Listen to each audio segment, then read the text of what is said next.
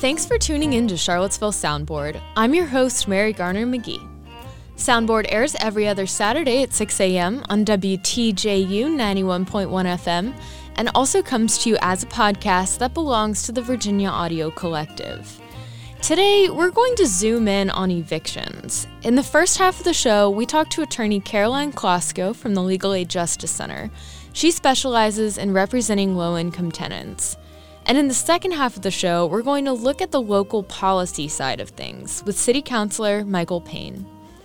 I'm going to hand things over to our assistant producer, Corey Harris, who conducted both of these interviews. I'm Carrie Klosko. I'm a housing attorney at the Legal Aid Justice Center here in Charlottesville, and I represent the low-income people in our service area.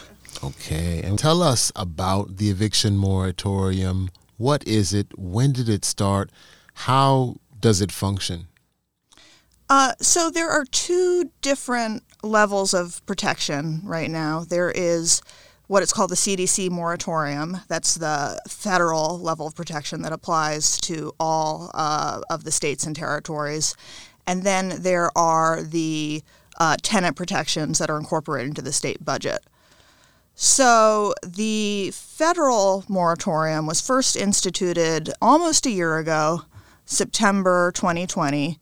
And what it does is it says that a tenant whose income is below a certain level, it's a fairly high level, I believe it's $99,000 per year, cannot be removed from their residence, cannot be evicted for non-payment if they present their landlord with a declaration that's a writing that says certain things like their income level, that they've lost money due to COVID, due to loss of jobs, or due to their hours being cut, or they've had extraordinary medical expenses, that if they were evicted, they'd have no place to go and would end up in a homeless shelter or in shared housing where COVID could spread. And also that they've been doing everything that they can to make partial payments and to apply for assistance. So the tenant has to affirmatively give this to their landlord, which means they have to know about it. So this was instituted in September of last year. At one point, it was adopted by Congress during the lame duck session in the Trump administration. But then after that, it was extended by the CDC to the end of July. And just recently, it was extended again. Like they allowed it to lapse for just a few days. And then I think it was on August 3rd. It's been extended for another 60 days. It now applies only in counties where there is, quote, substantial or more COVID transmission. But fortunately or unfortunately right now, that's like practically everywhere. It's everywhere in my service area. It's most counties in the state. So that's the federal moratorium. There's state budget protections as well, which don't prohibit eviction for non-payment. But what they do is they require the landlord essentially to apply for rent relief assistance and to wait a certain amount of time for that application to be processed before they can proceed. It's 45 days for the initial application, 15 days if they have to apply again. They've got to wait for it to be processed. Essentially, that's what it is. This is a question you may not be able to answer, but it just always seemed to me strange that the government would expect families to be able to pay back rent, because the moratorium, if I understand, it's just essentially a pause, right? It's a pause, yeah. So according to the CDC moratorium, the federal moratorium, it doesn't do anything to the debt that the tenant owes the landlord. But one of the COVID relief packages that was passed dedicated a whole bunch of money for the federal government to distribute to the states, and that's what the rent relief program is about. So taken by itself, the CDC moratorium doesn't address that, but there is this tool, this rent relief fund that's meant to address it. So do you know how many people in Central Virginia are affected by this, and how does this break down demographically? I don't know. I don't know the numbers. Anecdotally, I can tell you that in these times and in other times too, even before COVID, before we had these protections, I would say 3/4 or so of my clients were women of color with children. So, it's not just that they were people of color, not just that they were women, not just it was all three things, like women of color with children. That's most of the people who I represented. What, in a nutshell, are tenants' rights in Virginia? What should someone do immediately if served with eviction papers? So if you're served with eviction papers, okay, first of all, the first thing you should do is if you think you qualify because of your income for free legal services, you should call us. That number is 973-0553. After that, the most important thing you can do is show up to court. So many people lose their housing because they don't show up to court. There will be a court date on your court papers, and if you don't come to court, then default judgment will be entered against you, and as little as 10 days later, the sheriff will show up at your door and make sure that you're out. So you have rights. Come to court. That initial court date is what we call a first return date, and as long as the tenant says, I disagree, I want a trial, nothing happens on that day except a trial gets scheduled. So the tenant has a right to a trial. And at the trial, if the tenant loses, then the landlord can't actually put the tenant out until at least 10 days later. So that's basically what we call due process. The tenant has the right to due process, even in the absence of these COVID protections. What laws did Virginia enact to protect tenants from being denied future housing? So it's part of these current budget protections that while the tenant is receiving rent relief, the landlord is not permitted to report their account as delinquent to credit bureaus. And credit bureaus include the tenant screening agencies that landlords access. They're like miniature credit bureaus. So that's positive. Another positive development that's going to become law in January of 2022 is that there is going to be a provision for the expungement of eviction records, but only if the eviction was dismissed, if it was adjudicated in the tenant's favor. So that means that after a certain amount of time, the tenant is going to be able to petition to have that record expunged, much like a criminal defendant it's been adjudicated in their favor can have that record expunged. That's an improvement over the way things were. It used to be that people could end up being denied housing because they had an eviction that was non-suited by the landlord or that was found in their favor by the judge. Just the fact that the eviction was filed would stay on their credit report for the full 7 years, and there was nothing that they could do about it, and it stopped a lot of people from getting housing. There is still no provision for expunging eviction cases where the judge found against the tenant, and that's an unfortunate thing. I sort of led in answering that question with the kind of two good examples that I could think of. I think for the most part, there's a lot of work that could be done in making sure that people's past doesn't interfere with their ability to get housing in the future. Most housing developments in our area have a policy of keeping out people with certain criminal records, and it can go several years back, as much as 10 years back, even for drug offenses that are nonviolent and that sort of thing. And it's a really unfortunate thing, and people get hurt by it. How often do renters, in your experience, have legal representation at trial, and how does this affect outcomes? I would say that the tenant is represented in well under 1 in 10 of eviction cases. I would say that it's less than 10% of cases. I don't know how much less percent, but I'm very comfortable saying less than 10%. In cases where there is representation, if it's us or it's CVLES, which is the other legal aid organization, typically, even if there's an attorney on the other side, we kind of specialize in landlord-tenant law. We often know the law better than the landlord's attorney, who probably just dabbles and mostly does something else. So we have a pretty good record of helping people out in court. Whereas if there's no attorney on the tenant side and the landlord is represented, then it's, things are really difficult. Occasionally you see somebody who is really sort of like savvy about telling their story to the judge, and you have a good judge. Like it can happen. People can successfully represent themselves, but it's the exception and not the rule. How can the general public help? How can a citizen who's concerned, what can they do? So right now, the federal moratorium is in a pretty precarious place because its last iteration almost got struck down by the Supreme Court, the U.S. Supreme Court, in late June.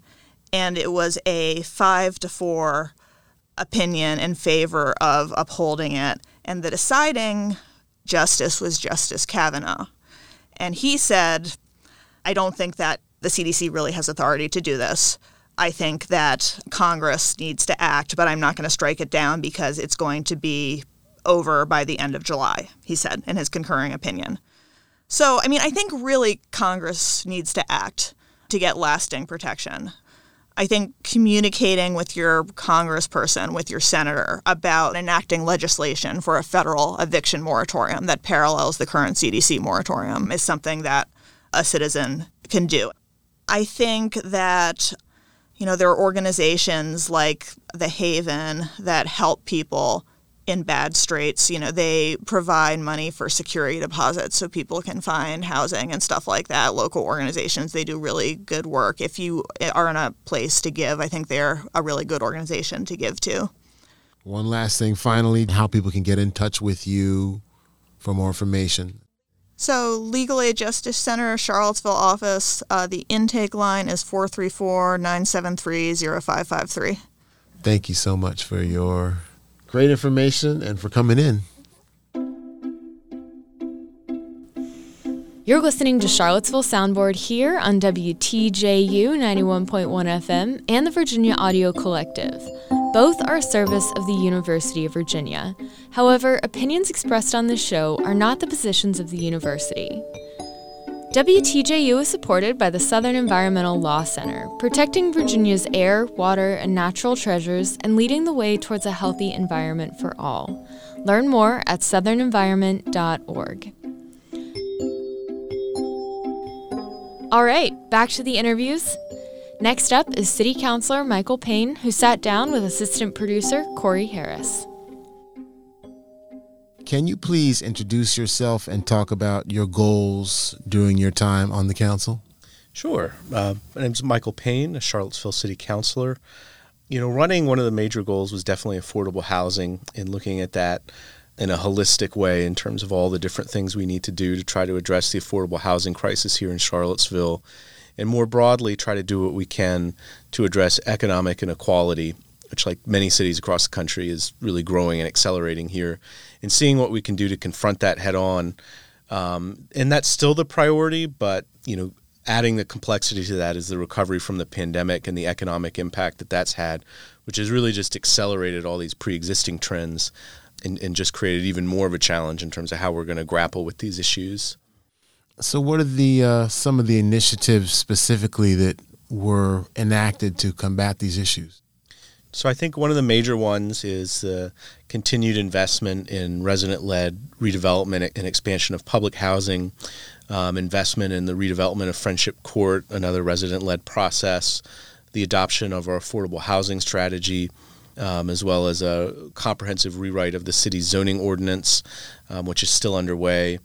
And when it comes to some of the specific pandemic things, we've been able to use a lot of stimulus money from the federal government to invest in things, utility relief, emergency bill relief, substantial investment in rental relief, and of course recently investment in an eviction prevention program, which we're hoping can be a first step to grow to be something more permanent to address the problems of evictions in Charlottesville, which are always an issue, but with eviction moratoriums at some point ending and the backlog of rents that are due is a much bigger issue than it has been even 2 years ago.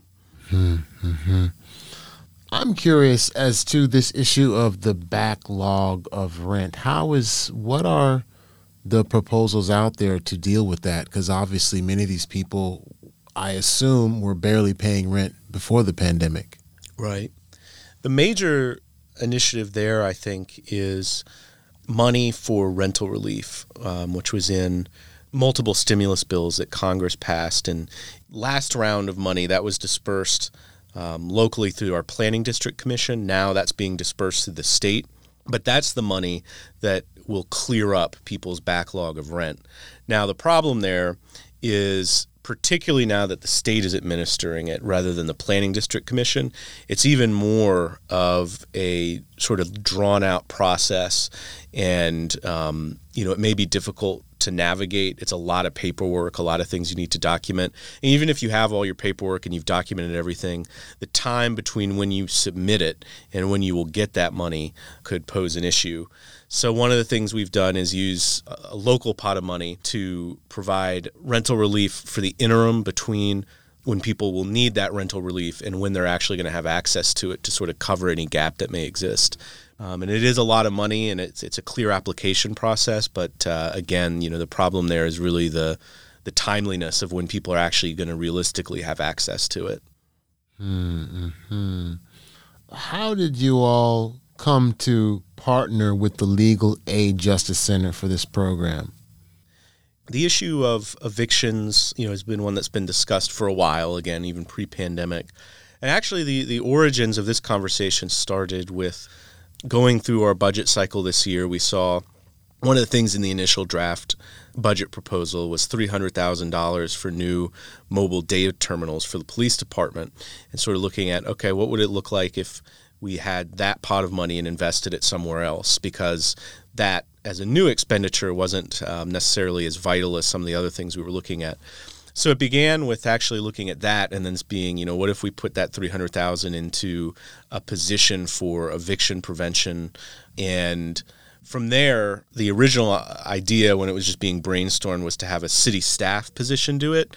But as it was discussed, conversations with legal aid opened up, and it became clear that they were probably going to be better able to administer it. There were going to be fewer conflicts of interest and things like that, and they would be in a position to do it effectively. And then ultimately they gave us a proposal, and then we funded that with $300,000, which ended up coming technically from the stimulus bill, and that original $300,000 we discussed went to some other initiatives, including boosting funding for the Police Civilian Review Board and a climate action planner and some other things. But that's how it came about. And one of the big things is we've made an investment in Charlottesville. It'll be really important for Albemarle County to make an investment as well to help make it more regional and more robust. And the big thing is we definitely acknowledge that, this is a big first step. It's something new. It's something that's going to be able to help a lot of people, but it is still just a first step. And the big thing is, how can we look at this as something which we can grow and have become more permanent, and not view this as sort of, we made this investment, it's done. Like, this is just the beginning. Right. As they say, it's a marathon. Yeah. Not a race. Why do you think legal representation is so important for people facing eviction? Yeah, I think it's hugely important because I think certainly pre-pandemic, and I think this will be accelerated as the eviction moratoriums ended, a lot of people who are facing eviction proceedings may not be fully aware of what their full legal rights are, or their landlord may have not followed the letter of the law, or may be trying to unlawfully evict them.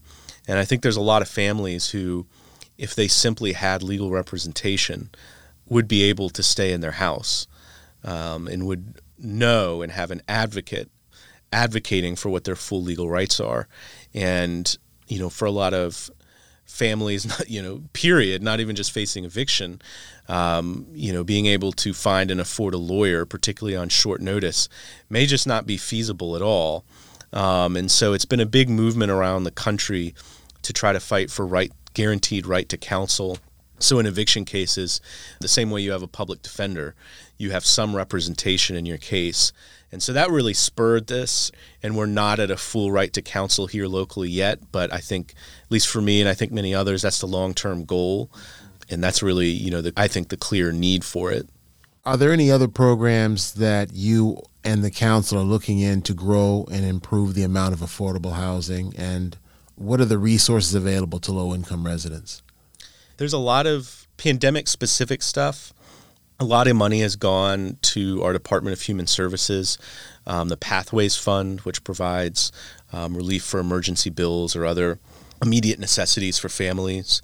And the Pathways Fund had been completely depleted because so many people had needed resources, and that was invested in again. And the big goal is, again, to have that at a minimum funded between now and when rent relief money becomes available.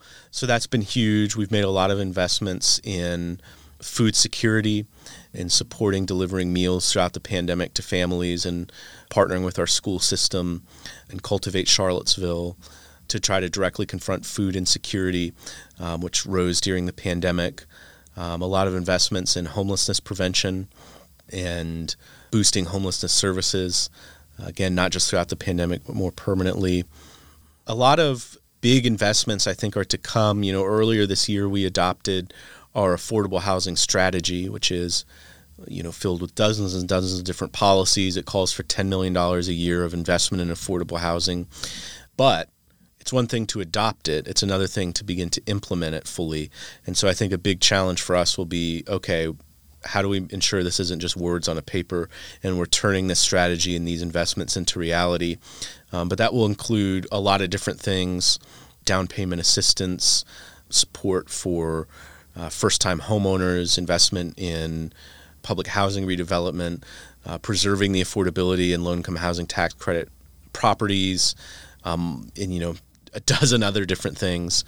Well, that will be huge. And I think there's also a lot of supports available at the state level. Again, the big one being, when it comes to housing, that rent relief program, which again is now administered through the state, and people can apply for that. But that is a substantial pool of money that will really be make or break for a lot of people. It was last time around when we dispersed it more locally. I mean, it was really a lifeline and a lifesaver for a lot of people. So really encourage everyone to look into it, spread the word, and make people aware that resource is available.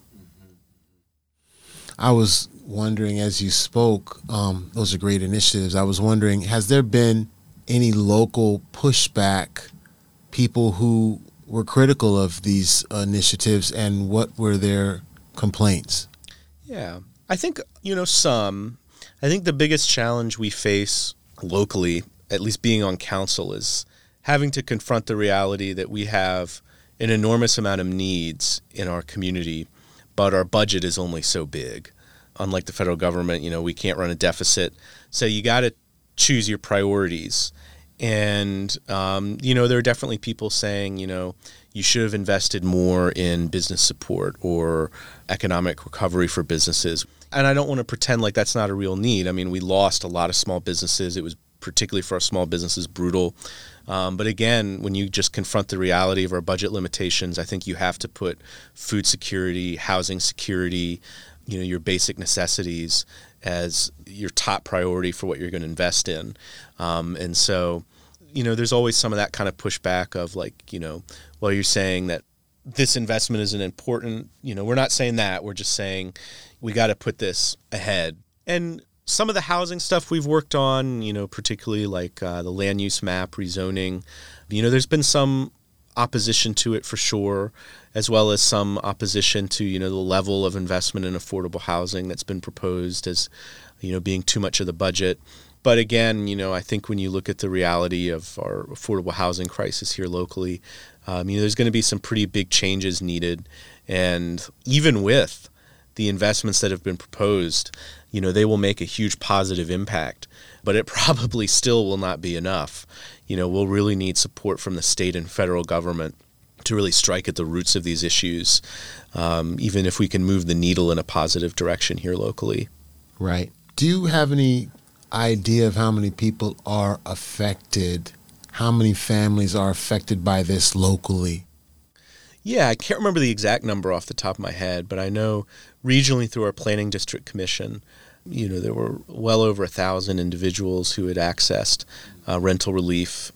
I know that Charlottesville DSA and numerous other groups have been, in front of courthouses throughout the pandemic, communicating with and providing information about resources available to people who may potentially be facing eviction. And they compiled a list of a lot of individuals who could potentially be facing eviction. So I can't remember the exact number, but it is a sizable amount, and it's certainly a very sizable amount who have accessed the rental and mortgage relief programs. And that's been several $1 million that's been dispersed.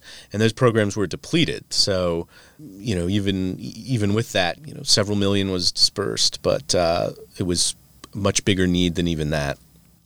I'm just curious, in your news consumption, watching things going on in the world, have you noticed how other governments have dealt with the pandemic, and have you taken note of certain things that might or could have been applied or you wish had been applied here? Yeah, I think we've definitely looked at what a lot of other cities in the U.S. have done.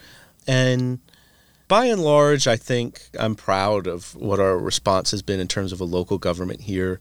When I look at a lot of other localities around Virginia and look at, for example, just what they used their stimulus money on, much more the norm was economic development and recovery for businesses, even using it for more long-term infrastructure projects, whereas we really prioritize putting that money into community initiatives. Again, food security, rental relief, the Pathways Fund. Tried to look at, are there ways we can start new initiatives, for example, like a mobile mental health unit that was something proposed and funded, the eviction prevention program, and investments to not only meet emergency needs, but with an eye to what investments could there potentially be to address immediate community needs that could also be a seed of a more permanent program that can grow over time. So when I look at a lot of other localities around Virginia, I think they took a different approach. Certainly at a national level, I think there could have been more relief provided directly to individuals without, some of the corporate bailouts that were included in some of that legislation. And in addition, to use it as an opportunity to directly address long-standing issues that the pandemic was only accelerating, and look at, what would it mean to address the pandemic by looking at issues in our healthcare system and the need for Medicare for all and universal access to healthcare, and even just preventative medicine through that. Look at, with the rise of food insecurity, rather than purely stimulus checks, which were huge for a lot of people, but how could we have also looked at issues in terms of our food system, the SNAP program, what's driving food insecurity as an endemic issue in the country, and those kind of things. But I don't know. I mean, it's certainly been an enormous challenge locally across the world, and obviously, it's impossible to say that the U.S. did everything right. Right. Yeah, you're right. And it's a once-in-a-century pandemic, so there's going to be some opportunities missed, some mistakes made, I'm sure. But, yeah, that's good. Well, finally, what can the general public do to help locally? Yeah, I think a small immediate thing is just, communicating with your local governments, and whether it be Charlottesville, Albemarle, other surrounding localities, to prioritize investments in housing and immediate community needs. Again, we're still hoping that Albemarle County will follow our lead and invest in eviction prevention to help boost that program. Get involved with local organizations working on these issues. Charlottesville DSA has been doing a lot of work on eviction prevention. Cultivate Charlottesville, which has done a ton of work on food insecurity and food justice throughout the pandemic. Get involved with organizations like that. And if you're able to donate to some of these organizations, and again, volunteer with them, and if you're able to donate to local shelters, food banks, etc., because the need existed before the pandemic, it's going to exist after the pandemic, but it's certainly very real right now. Well, great. That's all for today. Thank you very much for your time. Definitely. Thank you. Well, that does it for this week's edition of Charlottesville Soundboard, your source for news, culture, and community issues in Central Virginia. My name's Mary Garner McGee. Our assistant producer this week is Corey Harris. Our theme song is Kioja Beat by Moreno Lasco and Jay Pun. This is Charlottesville Soundboard.